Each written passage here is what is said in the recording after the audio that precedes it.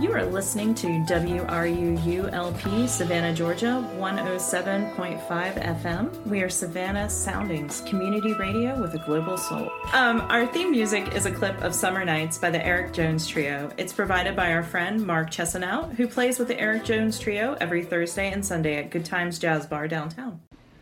Hey everyone, welcome to Arts on the Air. This is Tamara Garvey, and I have the pleasure, we have David Laughlin with us interviewing today too. David. Hello. Hello.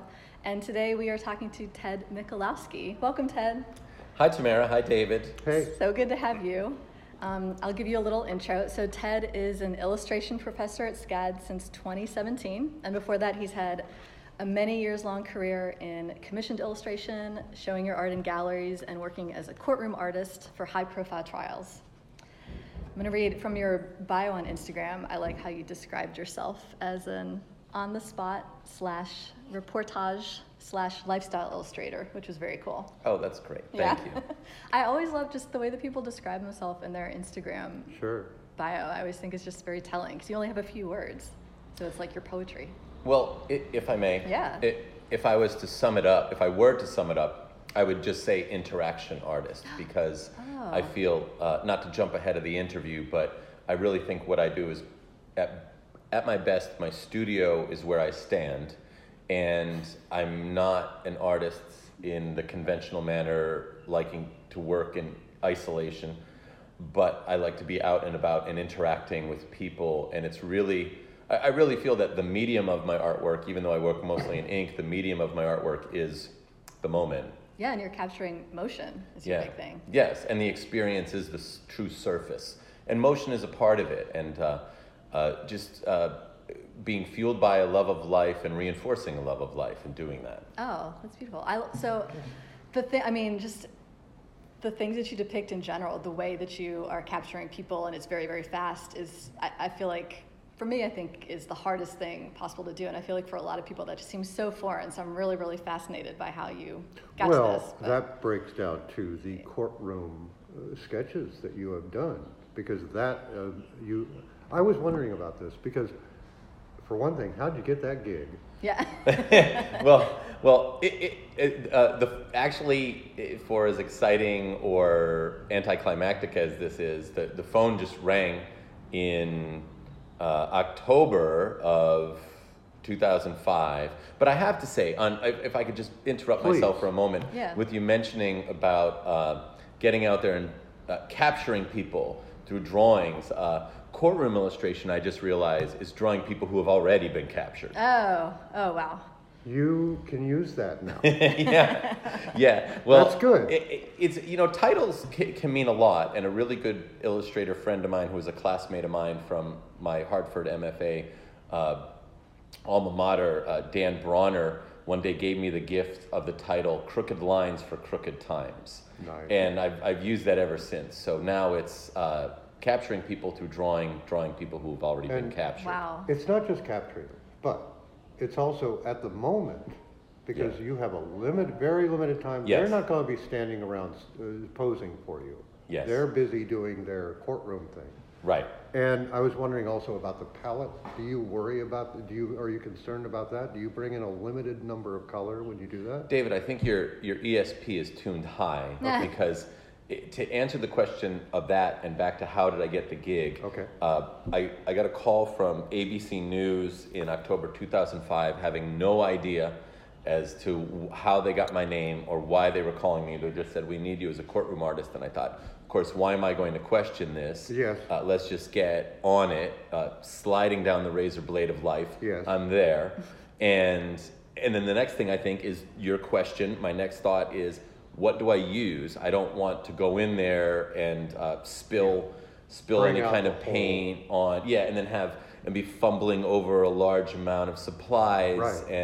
Right. So in the beginning, I was using water-soluble crayons because I thought if these fall, they're not going to mess up the carpet of a historic courthouse. And then I would just put my color down, activate them. I don't know if I'm getting too technical for you. Not for me. And then I would bring a synthetic sable brush with me, and I would bring in like a lotion jar. And the reason for that is just like an airport, a courthouse needs you to go through security and a metal detector, and you cannot bring in any liquids. Right. So I would bring in a lotion jar, empty of course, but the great thing about lotion jars, they make really great water containers when you need to just take in an empty container to fill in at the water fountain outside the courtroom. Oh, so smart. Yeah, and thank you. And but at the same time, they give you they sell them with a bottle full of lotion that you can actually use in the meantime, which helps with all the nervous anxiety going into the courtroom. So I fill that up with water and then dunk my brush in the water and activate the color that I laid down. As I did more and more courtroom illustration, as I did a few years later doing bigger trials, I thought, I'm going to graduate to just a handheld palette. I'm going to be fine. Then I'll cut out that middle step of activating the color. And as I became more seasoned and in my own groove, my own personal rule was I would only take enough that would go in a moderately sized portfolio case to draw in a 14 by 17 Bristol pad and some handheld watercolor, so that I always had one hand free to shake hands, to open a door, because it's intense and people aren't necessarily being polite before a trial, and it really takes a lot of aggressive maneuvers. Yeah, it's a whole different environment there than say teaching a class, for instance. So when you got the call, but then a lot of it is the same. There's a lot of elements that are the same. A lot of it is very different, and just being able to act. I have to say, act with conviction. That's another title for a workshop: drawing with conviction. Wow. Many puns. Yeah. I was curious. So you said when you got the call for your first courtroom illustrator job, you were just a few years out of undergrad, right? I was 12 years old in 2005, and wow, I was a few years. Yeah. Well, I just finished my graduate studies in the prestigious program directed at 12, eh? At 12. That's great. The Doogie Howser I was a young wunderkind, that's and I just came through Murray Tinkelman's directed program at Syracuse. I had Murray Tinkelman written down. You were in the inaugural class of the Masters of Fine Art Illustration. So after Syracuse, Murray, as I would call it, Murray was the Zeus of illustration, and he had, wherever he taught was Mount Olympus, because all the gods of illustration would gather. He wouldn't just have faculty who were available to teach a class. He brought in the biggest world-class illustrators to teach classes, and he made them very concentrated classes so it was great. And now, for instance, David, as we're sitting here in Agatha's Cafe and looking at this beautiful mural that you did, for those of us who are listening in and can't see what we see, a major illustrator educator I had was Gary Kelly, who's best known for doing the murals throughout any cafe in Barnes & Noble. So that was a great honor and a great experience. Yeah. That was something else I was going to ask you about. Please ask. Precursor to all that, your influences when you were growing up that made you become an illustrator. You must have been doing it before you can remember. My true influence would have been Sister Mary Shrapnel Wound in 6th grade, who would always have us all shut up, and she was so mean in St. Anne's Monastery School, which shall not be named, and you just did. And my friend next to me, Rich Michalowski, realized the only way we could communicate and get this out was to make drawings and trade them with each other. And of course, they were all drawings of the monstrous Sister Mary Shrapnel Wound teaching the class. I love that name so much. I'm going to use that. Well, there was Sister Mary Bloodbath, Sister Mary. Oh my God! Yeah. They don't try to hide their intentions. There's no facade there. What kind of sadistic teaching did you go through? It was Catholic. St. Anne's Sadistic Monastery School. But I think something that you'll appreciate all the more is the longer I live my life, I really believe that my initial inspirations for an artistic life weren't artistic, they were athletic. And it came from my father, who was always pushing me to get out there, be involved, and while other kids might not have been involved in as much. And not just sit in your room and draw. That's, well, more so sit in your room and play video games. Okay. If I was drawing, he was happy because I was involved in something. I was immersed and connected. Pardon me? Producing something. Producing, activated. Yeah, But my father was entirely about making friends, playing sports, getting out there, being activated. Being involved with the world. Yes, exactly. Yeah. Right. And I've seen through my life and watching his life, my father is 92 right now, Frank Michalowski, who lives now in northeastern Pennsylvania with my sister Eileen. I look back at that and I realize that he gave me the greatest treasure I could have ever hoped for, not even known to hope for, was the value of making and keeping and maintaining friendships. Engagement. Yes, and living a pleasantly, productively aggressive life. Well, you've done that. So far, you're doing great. Pleasantly Because you're aggressive. teaching Yeah. now. Funny. Well, not to have any misinterpretations of the word aggressive, but it was about. I'm going to draw you, whether you like it or not. Well, there is that. there is some of that. Most of the time, drawing people, it comes from them not knowing, which is more of a stealth way. But that really is. I think that being in a parochial school with the nun making sure everyone in the class shut up and was seen and not heard and just listened, Right. that really pushed the communication visually, as well as we're in a situation, it was a bit oppressive, and here's how we react to that. And maybe that's the Polish in me, making visual imagery based on constricted society conditions. And then my father was the fuel of it, in making friends and getting out there, being active and being athletic.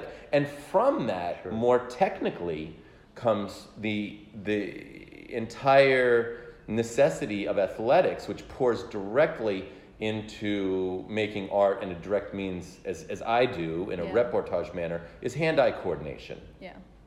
And there is that friendliness of drawing, of connecting with someone visually and thinking, what makes this person interesting? What makes them unique? And then I think that turns around too, and it makes one who draws in a sketchbook way, draws people directly, it makes them appreciate people all the more.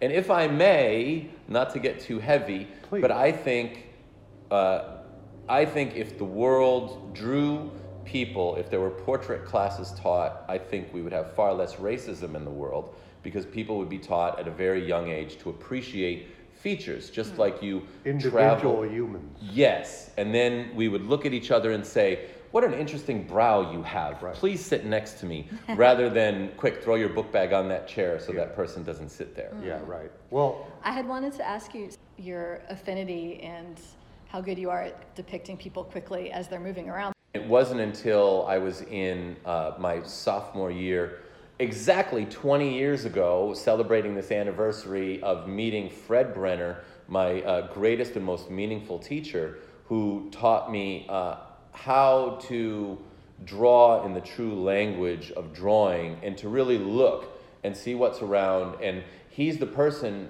who inspired me to leave behind the more adolescent subject matter of barbarians and beasts and buxom babes and goblins. I try to find another B, but because of him, I just started drawing in diners and drawing senior citizens with huge beehive hairdos and very real life, very interesting landscapes, because the face itself is a landscape. Yeah. And just like you are more worldly, the more places you travel, the more people you truly look at, and drawing forces you to really look at people, the more worldly you are in traveling the landscapes of people's faces, their visual personalities.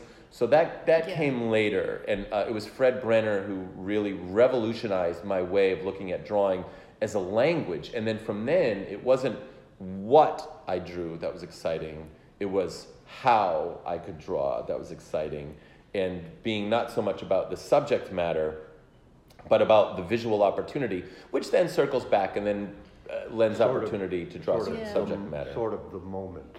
Yeah, it's always the moment, the immediacy. He would say, there is no later. And that was something that really pushed me.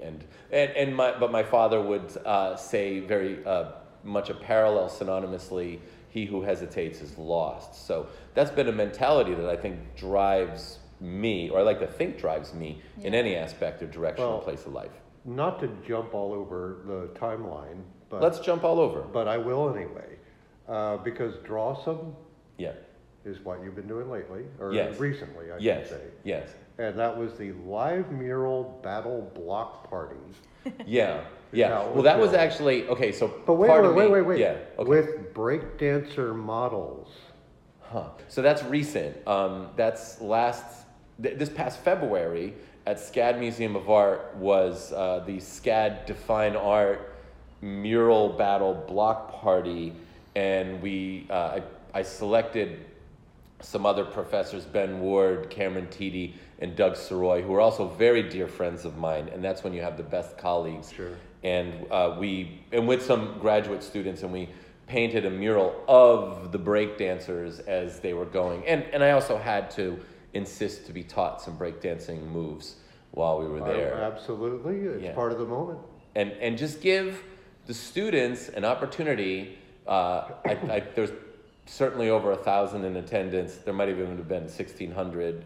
To give the students an opportunity to pass the mic a little bit and heckle their professors in a celebratory, appropriate Excellent. way. So you're all in a common meeting ground. Yeah. Let's keep it real. Yeah. Oh, I love that. But when you talked about just being taught about the moment and depicting it, is it like if you glance at somebody and you're trying to draw their face and they're moving constantly and you look at them for a second, is it almost like you have to have a photographic memory where you can look at them and you take a snapshot and then you can just draw that no matter that they're moving and they're in a different angle at every second? It's a great question. You are asking the perfect questions, and Really? I think Thanks. an analogous answer would be, how good are you at remembering lyrics to songs? Okay. So if you listen to a song and you listen to it once, maybe you'll remember the chorus or you remember the first line. But the more you listen to that song, the more you can sing along. And then the more songs you learn to sing along with, the easier it is to know the next song. Same thing visually, where if you're looking at people and it's just like, if you hike, you know how to handle different types of terrain. And even if you're up against something new rather than doing it for the first time. So if drawing was hiking the terrain of individuals, you've encountered certain types of terrain before, and you can, if your mind adheres to it all the more you do it, you grab it, and you can keep a bit more of it when you draw. That's wild. Yeah. So Almost like there's explanation. patterns in people's faces Sure. that you have logged over Well, time. the landscape of the face, I thought, was a great Wow. line. Yeah. Well, that makes so much sense. Some people's faces are craggy, like a mountain. Right. Yes. Yeah. Why are you looking at me when you said that? Uh-oh. I'm sorry. Okay. Well, I'm gonna have to do I a was drawing. looking at your beard, which is like a cornfield. I'm gonna have to do a drawing really quickly so we could show it to the microphone to show what David looks like today. No, we're good. No, that's why we do radio. So a fascinating treat as a bonus for that question would be, and I've only found one other person who admits to doing this, is from drawing people time and time again, all these through fashion illustration, courtroom illustration, lifestyle illustration, on the spot, drawing, being aware of so many, like you say, patterns in the face or developments, evolutions in the face.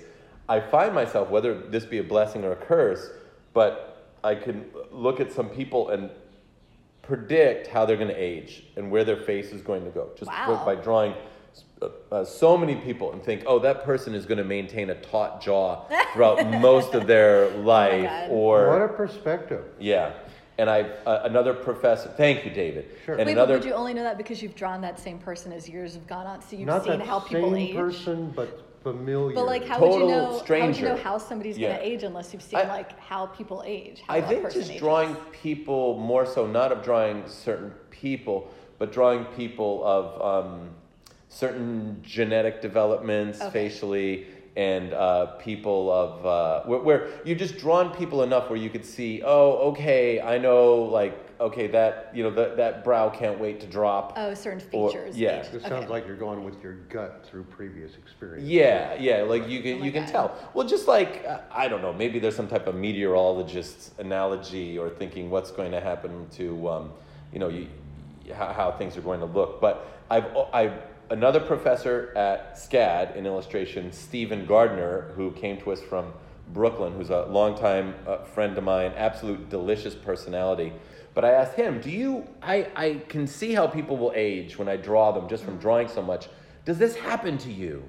And this is how he talks and the types of things he says. He says, well, Ted, yes, it actually does happen to me. When I look at people, I can tell, they're not going to be pretty for much longer. Oh my gosh. Oh, You know what what I a was thinking, thing. as you mentioned this, you know how like there's this whole thing where people talk about you go to a party and you meet somebody who's a psychiatrist or a psychologist, and then you get nervous talking to them because you're like, oh God, they're analyzing me, yeah. they're figuring out where all of my weird points are. So I wonder, when people know this about you, are they paranoid to even be in your presence because you're thinking about how poorly they're going Let to me age? guess.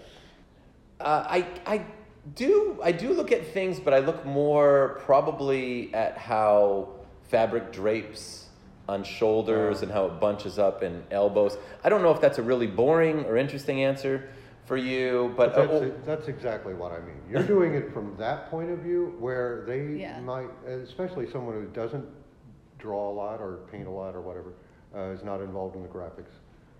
They don't think of it that way so much. But you are way beyond that oh, on wow. the other end. Well, thank you. See what I mean? Now if someone, if I'm sitting and if someone is looking at me and of course, okay, I'm moving my head, and I know the radio listeners can't see this, He's moving his head. hundreds of thousands of listeners right now. But if you're looking at someone who's at a 3/4 profile and you can see just underneath the nose to the mouth, and you see just that little bit of an edge of a cheek, and it just gives such volume to the head. If I'm talking to someone and if they can offer me that, they're my friend forever, whether they're aware of it or not. If I can just somehow try to encourage them to just... Is that your favorite?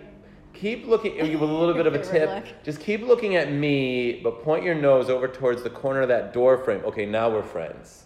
Have you ever done sculpting with clay at all? I feel like you would just be so amazing at creating busts of heads. Well, it would make my head bust because it would take too much time. I like to do... Yeah. I like immediacy. Well, I like mediums that...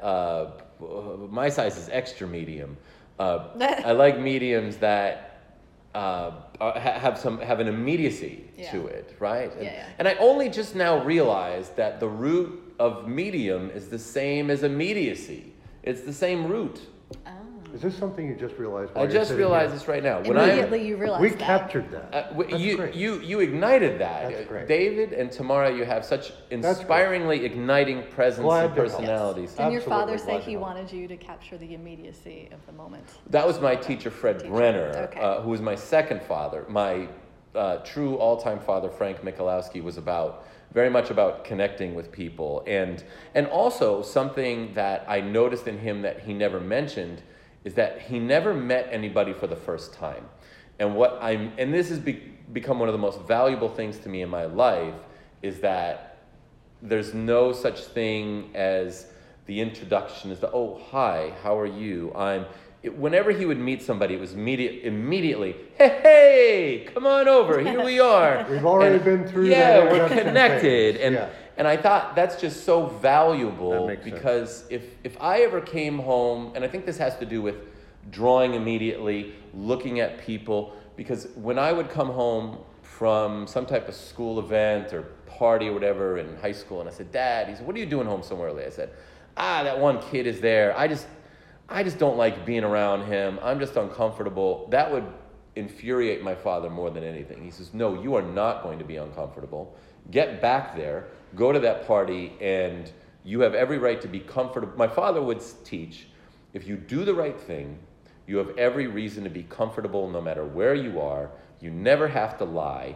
And I thought, this element of presence and confidence is so valuable. What a great liberty to have with this mindset in life, which is very much required in athletics and in drawing from observation with immediacy, but also in social interactions, and also very much that's a connection with teaching and being in the class is being able to let people know, I don't need to talk about the initial chit chat. I really appreciate this moment with you. Yeah. I only have this moment in life. You're a part of it. Let's make this time really valuable without even articulating it. It's just a natural state of mind. Dude, You know what? I can tell David has a lot to say. We're going to go to our station break, and then we will jump right back I can't in wait to hear with everything David has to say. You are listening to WRUU-LP, Savannah, Georgia, 107.5 FM. We are Savannah Soundings, community radio with a global soul. Trees are one of Chatham County's most treasured natural resources.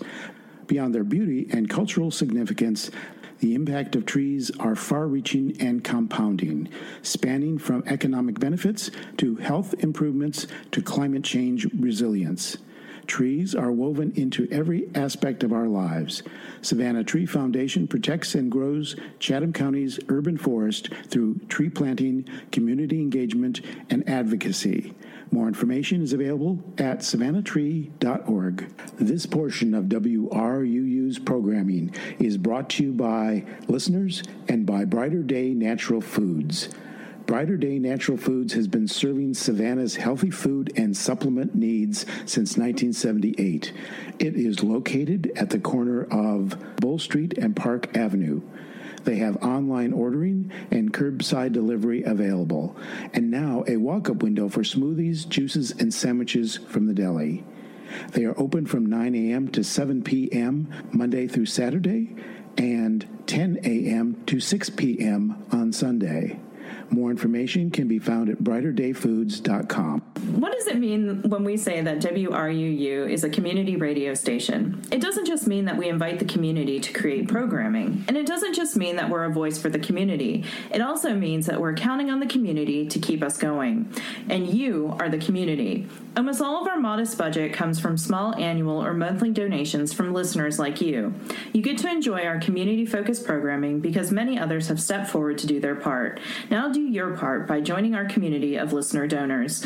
Go to WRUU.org right now and make a one-time or monthly donation. And thank you for supporting Savannah's community radio station, 107.5 FM. Hey everyone, welcome back to Arts on the Air. You have Tamara Garvey and David Laughlin, and we are interviewing Ted Michalowski, illustration professor at SCAD and amateur rock DJ voice. Radio Lose. Tune it in and rip the knob off. Yeah, that's an amazing you got a great rock voice, DJ voice. Yeah, that sounded really good. You might have to do the intro for Art on the Air. Okay. All right. Yeah. And I'm actually, it's funny you say that. I'm actually celebrating the 30-year anniversary of the first radio show that I was on with Tom O'Neill, who was a major influence in.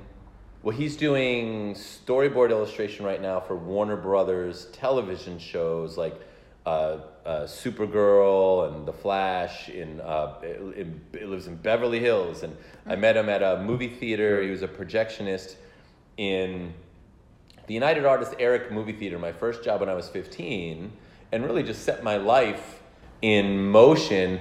Was motion a pun? Pardon? Motion was a pun. You caught something and I didn't even realize I did. And you're setting it really, in motion.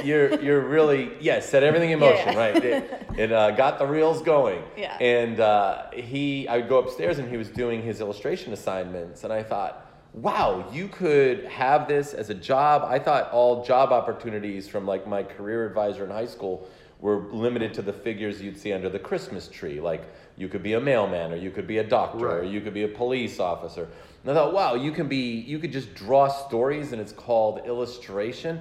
And then skip ahead 3 years, and we did a radio show together, which was a very tongue-in-cheek, total ridiculous show called Doomsday Radio in summer of 1993, 30 years ago, a university radio channel. And we would just bring in our friends every week and have them be guests, like the good butt Baron von Tim Meister, gun expert and Elvis impersonator from the Big Happy Moon Cheese House of Doom.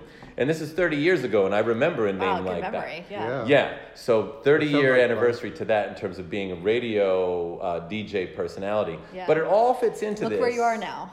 It all fits into this is, as a new Beatles single is being released today on November 2nd, it all comes by with a little help from my friends. All of these accomplishments, initiationary events in life, all have to do with being connected to people and cultivating a connection and electricity and energy between each other, and surrounding yourself with the type of people who amplify your life.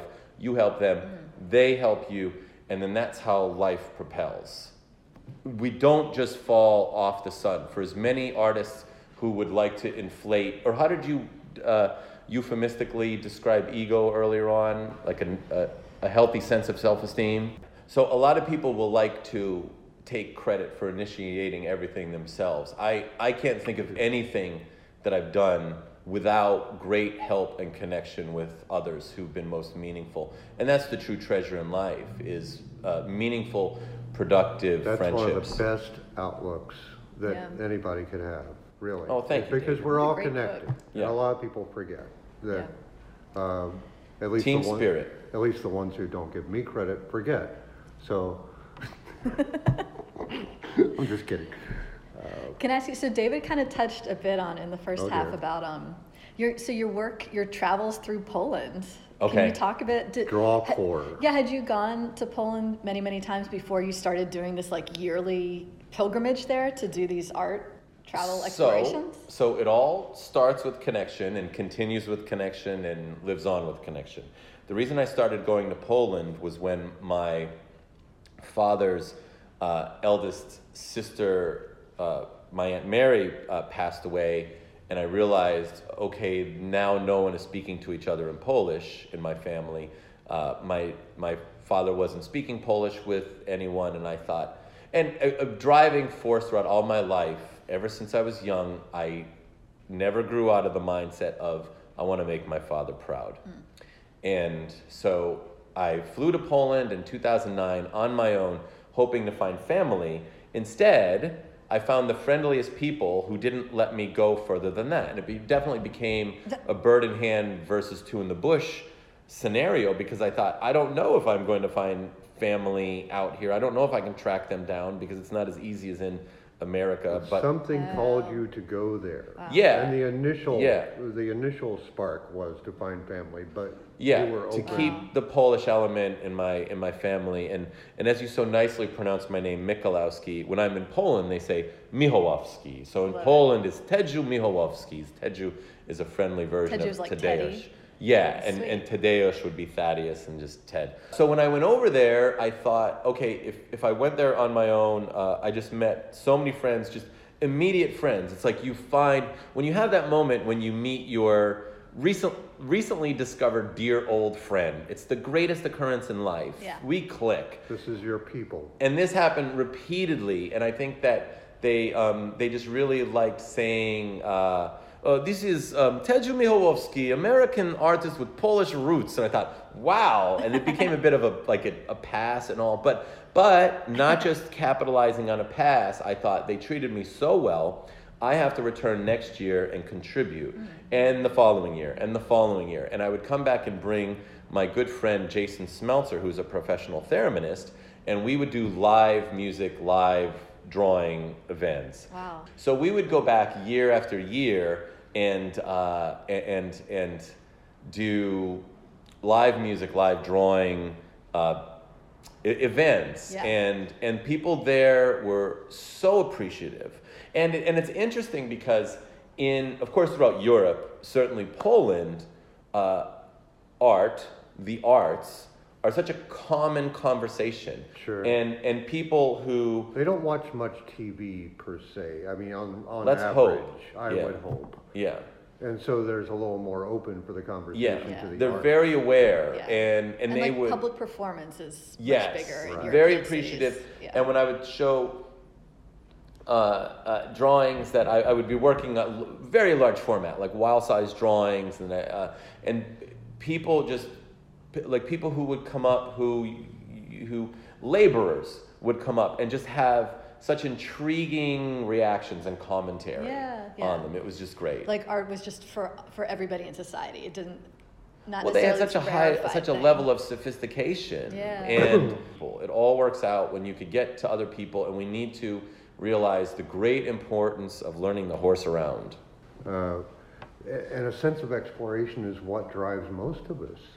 You're done with that drawing. Throughout history. Yeah, so you're done with that, whatever work you're doing, and you're more concentrating what's the next one, and you're working in the moment on that one until it's done, and then it's more of a, how can we reproduce things? Let's explore what's there and see what's there. Yeah. And I think a lot of people are missing that. Yeah. Or I hope not. I try to be optimistic, and yet I just love that you mentioned it, because more people need to. I feel more people need to explore more. For sure. And I think I could suggest something of a litmus test for it. Okay. Because I think that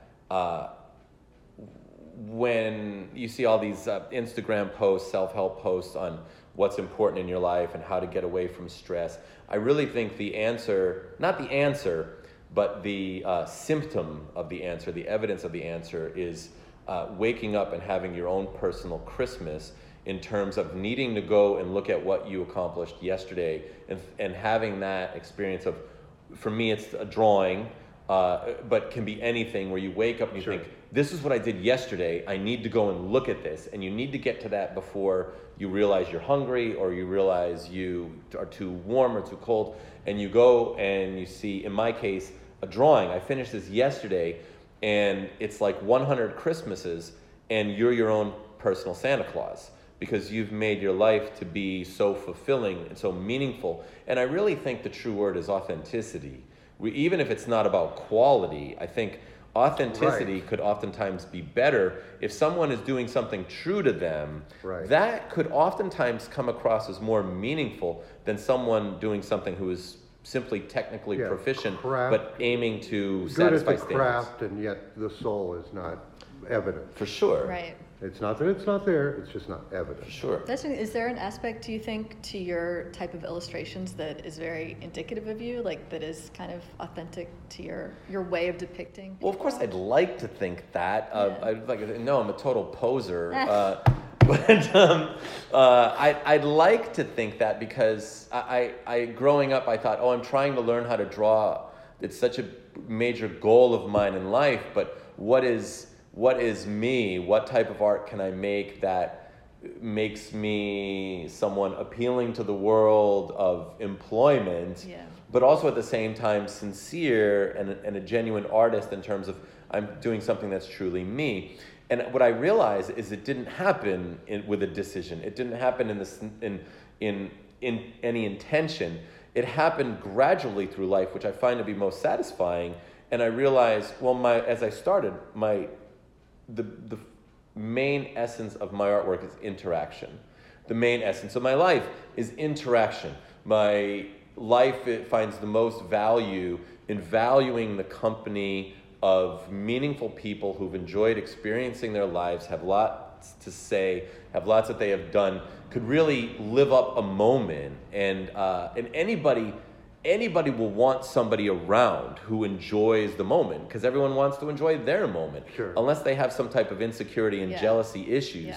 So I think, circling back directly to your question, my drawing is about interacting. It's about admiring and appreciating the person within the moment and seeking out unique individuals and really showing how important that moment it is by doing it in the moment. I'm not preparing something and then taking it back to the desk, even though I do some jobs that way. And I just did a job like that yesterday that I had to ship out next day air to Society of Illustrators for an exhibition coming up November 17th. And that's the closest I feel to giving a baby up for adoption when they take it right away. Like, please let me hold it for a while. I want to look at it, but it had to get especially wrapped an original up. To ship it off. But it's always about the excitement of the individual. How exciting it is for me to know you, and how exciting this moment is. That is it entirely. It can be described further, but that's the essence of it. I did want to, before it's over, I know that you had thoughts about, you and David were talking earlier about when you, in the courtroom drawings that you were drawing, like famous murder trials. Yes. And just this aspect nowadays of just how ubiquitous true crime documentaries are, and people kind of like elevating and like falling like serial killers in general. I know you have some thoughts about. Yeah, like they're more focused on the gore and the the salaciousness. Sensationalism. Yeah, I know you had thoughts about focusing on the real, what's important. Well, for as much as I'd like to say I'm really happy we got to this, happy is not the word, because it's not a happiness issue. But it's important. But I find, yes, thank you. I find it very important, and I appreciate that we got to this, because one thing when in drawing Courtroom, and Courtroom is not the reason I feel this way. It actually started with my teacher, Fred Brenner, whom I mentioned, who totally revolutionized the way I look at drawing, the way I draw, and being able to observe and react immediately. The essence of hand-eye coordination, which goes back to athletics, for which I forever thank my father. Yeah. With Courtroom illustration, it's certainly not for the faint at heart, and being in that situation where many of these murder trials are like sensationalist, totally sensationalist, and Breaking Bad come to life, or even worse than Breaking Bad, where I've done do you want me to mention names, or do you want me to just be general? You're welcome to. So I did the Hugo Solinsky trial in 2007 and 2015. And he was a drug lord who killed drug lords, and they found many of these bodies burned and buried in his backyard. So this is just one trial, for instance. And there was a Investigation Discovery Channel series which made a documentary on this situation for their season opener of season 2, episode 1. The series was called Pandora's Box, Unleashing the Evil. His episode was called Handsome Devil. And that's because when I would draw his trial, I would have a night class that I was going to teach from 6 p.m. to 9 p.m. And I'd be running in the door to teach because I just got out of trial at 5 and had to let them shoot the drawings. And I'd come in and I'm like, all right, hey guys, we got to get started. Sorry, I'm running in right now. And they said, no, we want to see the drawings before people see them on the 6 o'clock news. And they wanted to see them in real time out on the desks before it was the top story at 6 p.m. at the same time the class was starting. And a lot of them were talking about how handsome he was and how... like a Ted Bundy type thing, right? Yeah. And so he was seen in this way, and he was a total sociopath, and he would wink at me while I was drawing him, and he would make faces at the witnesses. Now... I would cringe. Yeah, now some people, me being a friendly guy, my biggest concern was having the willpower to resist the automatic reply of being friendly back. Right. He would motion to me, I would nod, and I think, Are you an automatic smiler type person? Yes, I'm a pathological smiler. Yeah. And I couldn't just walk out and be like, what up, dog, to a serial killer on trial. But, so back to your question, people will ask about this, and I can see the fascination in their faces. And they made a documentary about it for how exciting it was, the way he and an accomplice went in and murdered a corrupt pharmacist. And I thought, okay, how is this interesting to people? And of course, I'm going through the trial where forensics experts are speaking in great detail on how the bullet passes through the body, what effect that has on the body, and the greater, more destructive exit the bullet has on the opposite side of the body. What people were saying, prisoners being brought in as armed guard for testimonies, hoping to lessen their own sentence to testify against the defendant. Meanwhile, there are people in the trial. Well, for instance, I did another trial about Eric Frayne, a sniper who shot state troopers in Pike County police barracks. And the family of those state troopers were there. And no matter how many times people would ask with this like real sensationalistic curiosity, I said, okay, well, through all this, I had to draw, and it had to be ready for the news trucks by the next recess, which could be within 20 minutes. But behind me is the mother, the sister, Yeah. the wife, the daughters of that state trooper who was murdered, and they would sit behind me as they would say, it would help them find comfort in the distraction of watching me draw if things got too heavy. And I'd say, I really appreciate that, but there is going to come a time when there's going to be a forensics expert up there, and I'm going to have to draw something you're not going to want to look at. Wow. And that weighed on me so heavily, and having to draw with the families, not only was that murder victim, the state trooper, whoever it was, not only was their lives taken from them, but it also destroyed the lives of their family. Yeah. And that family was behind me crying and Sure. bawling and crying into each other's shoulders, while up ahead a lawyer is screaming at, and truly screaming at, whoever it is being cross-examined. In this situation, I have to draw. And of course, being a professor, I'll hear excuses of, this was late because my roommate broke up with, and Yeah. I thought, okay, but I have to put myself, I have to be understanding, but my mind does go back here. And with that courtroom question you asked about, it's very disturbing to be in this environment and still push on. So I had mixed feelings about it, because I found it emotionally heavy and damaging, but I stayed in it for the challenge. I can't say I enjoyed it. Yeah. There was some enjoyment Right. later on looking at the drawings that I The accomplished this. satisfaction of But- it, yeah. But no, you are in the mix. Yeah. This is not just a two-dimensional highlight the headline type thing.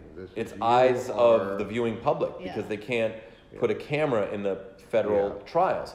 Now, this, and I'll speak to classes when I show courtroom illustration, and I'll say, with this in mind, I do not have any intention of trying to tell you what to watch or what not to watch or what not to enjoy, but please think about this when people play games that are this first-person shooter, and you hear realistic gun sounds, and you see realistic blood splatter of realistic bullets hitting the victims. Even if there's zombies, there's still something going on in the head to train the brain Right. to react with enjoyment of shooting people up. And I said, we need to think about this. And the movies that we'll watch, where we will cheer on the hero driving through all the cars, exploding, not even thinking about who was in that car. How many movies can we possibly watch with the car exploding in the air and flipping forward? I don't think they make a movie Right. without that happening now. Right.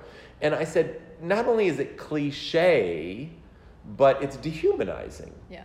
And we need to think about this. And it's not because I did courtroom illustration. Courtroom illustration wasn't the reason, but it was the reinforcement.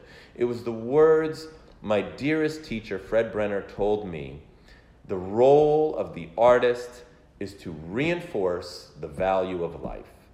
And that wasn't just about the joy of life. I'm not talking about this in some type of amusement park, sugary, it's a small world after all way, because reinforcing the value of life could also be talking about the horrors of war and talking about what's going on right now in the world that is horrible human situations. All of life, but Yeah. not just the sugary part. Yes, yes. No high fructose corn syrup, which we see Right. all these movies having this now. Oh, that's contrite and contrived. And we know.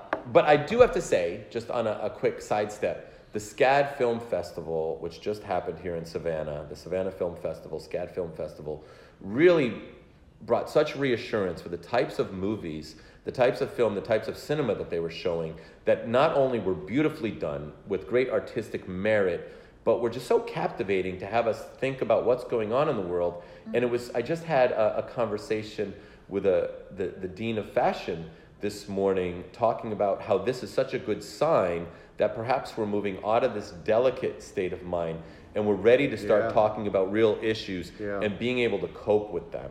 Oh. And I think that's important, and I think that's something that art can do that nothing else can do. And when I say art, I mean the arts, not Yeah, just all the arts. not just illustration, not just painting, not just visual art, but Right. music. And for me, that's all rooted in that statement that my teacher Fred Brenner made Yeah. about the artist's role being to reinforce the value of life, taking a look at it in all aspects. And I've made a lot of comments about appreciating people socially, but also appreciating their lives, what life is, what we all go through. And my thought mostly is how to enliven that, how to bring a good kick, a good laugh to it, but also have compassion and awareness for what happens in people's lives when they have to go through something.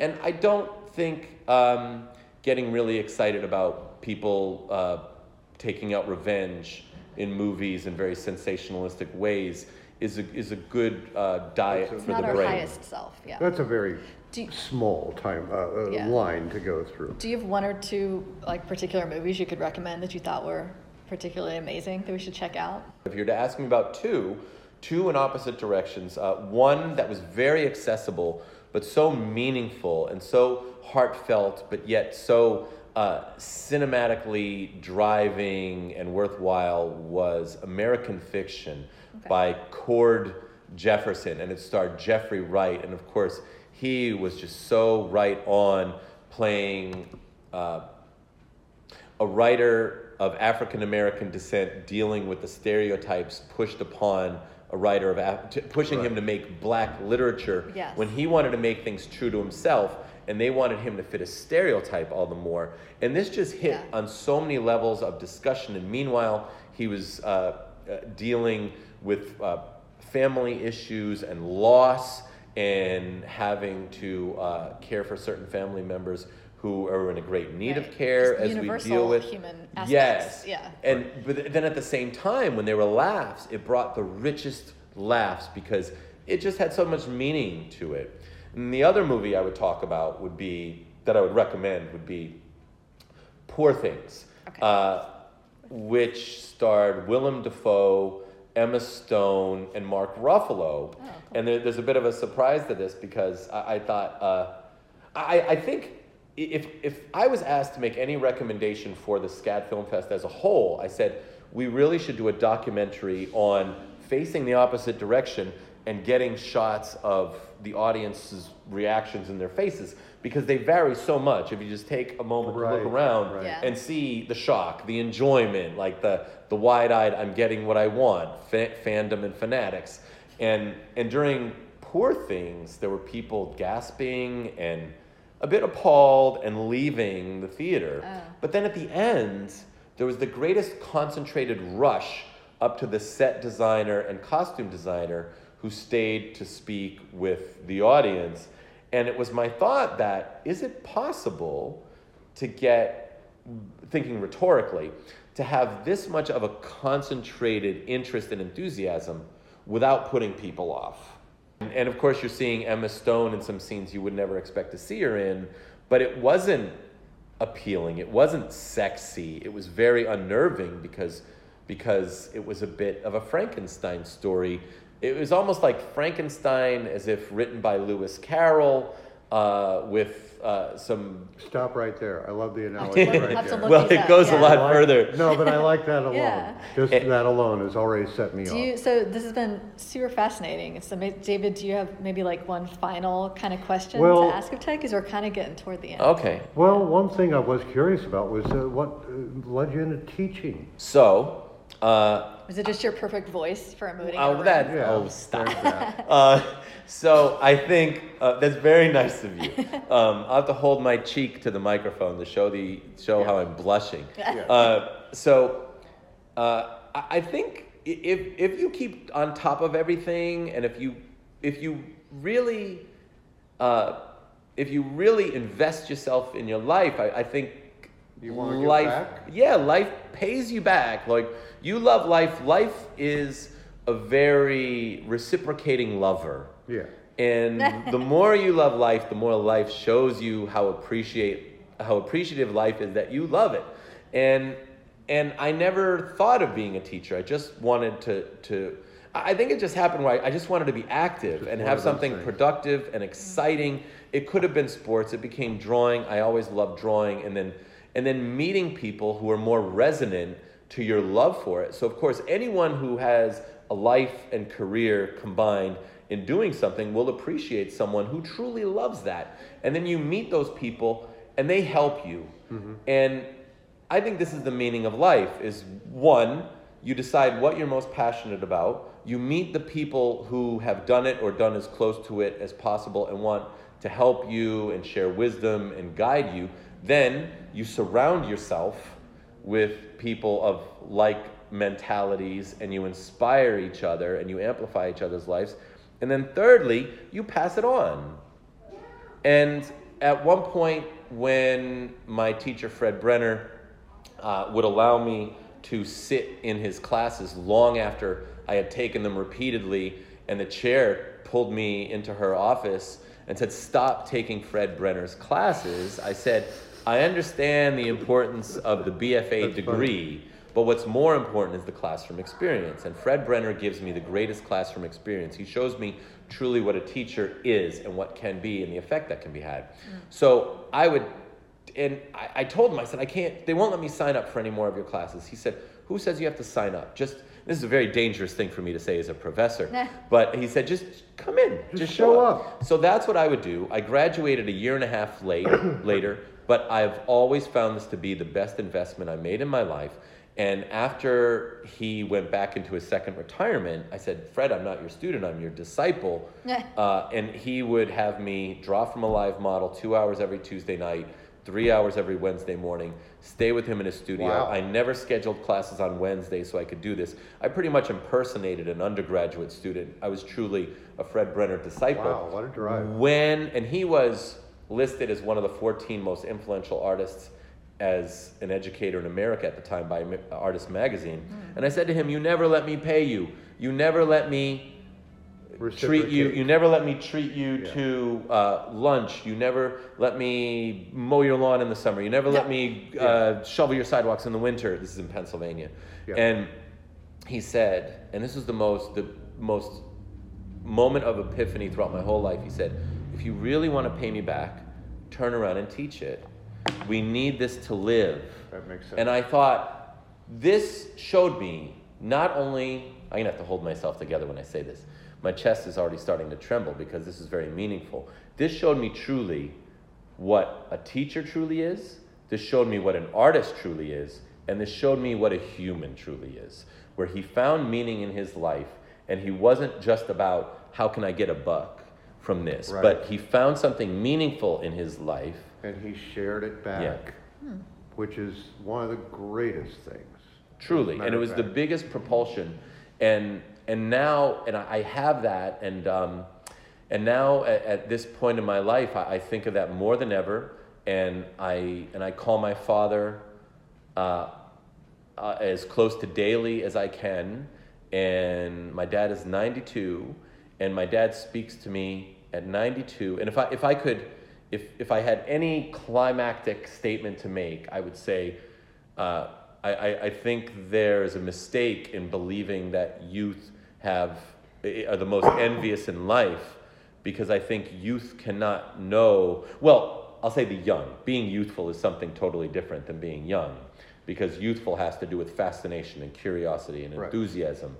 And I think that the treasure is being of an age with a full life behind the person, thinking, of course, specifically of my father, with a full life experience, therefore knowing a true appreciation of the true value of life, and then passing that on. How can any other person know that? And the advice I get from my father daily, which I write down frantically as we talk, and every time I see him, I update the one book that I have published just for him to read, to see what an impactful father he's been, what a successful human being he's been, in all the treasure in words that he shares with me on how important life is, and that a negative attitude is, in essence, being ungrateful for life. Right on. I'm liking your dad a lot. Well, I would love to have him down here. Aww. If we can have a 50th birthday party here, please. Maybe that'd be a reason to get him down. Well, thank you so much. That was a beautiful ending note for us, and thank you, David, for joining me to interview today. Everyone, this has been Ted Michalowski. Thanks for listening to Art on the Air. If I may thank you, Tamara, I would love to thank you on the air. Thank you so much for inviting me to this. Thanks to Charlotte Pettingill for introducing us. And David, it's been such a joy meeting you. Great pleasure. And it's been truly wonderful meeting you both. And what a great use of the time we have to have this talk. Thanks all around. Yeah, there you go. Next up on WRUU, That Old Savannah Magic from 4 to 6 p.m. It's a variety show featuring Savannah history, radio theater, interviews, and music. You are listening to WRUU-LP, Savannah, Georgia, 107.5 FM. We are Savannah Soundings, community radio with a global soul.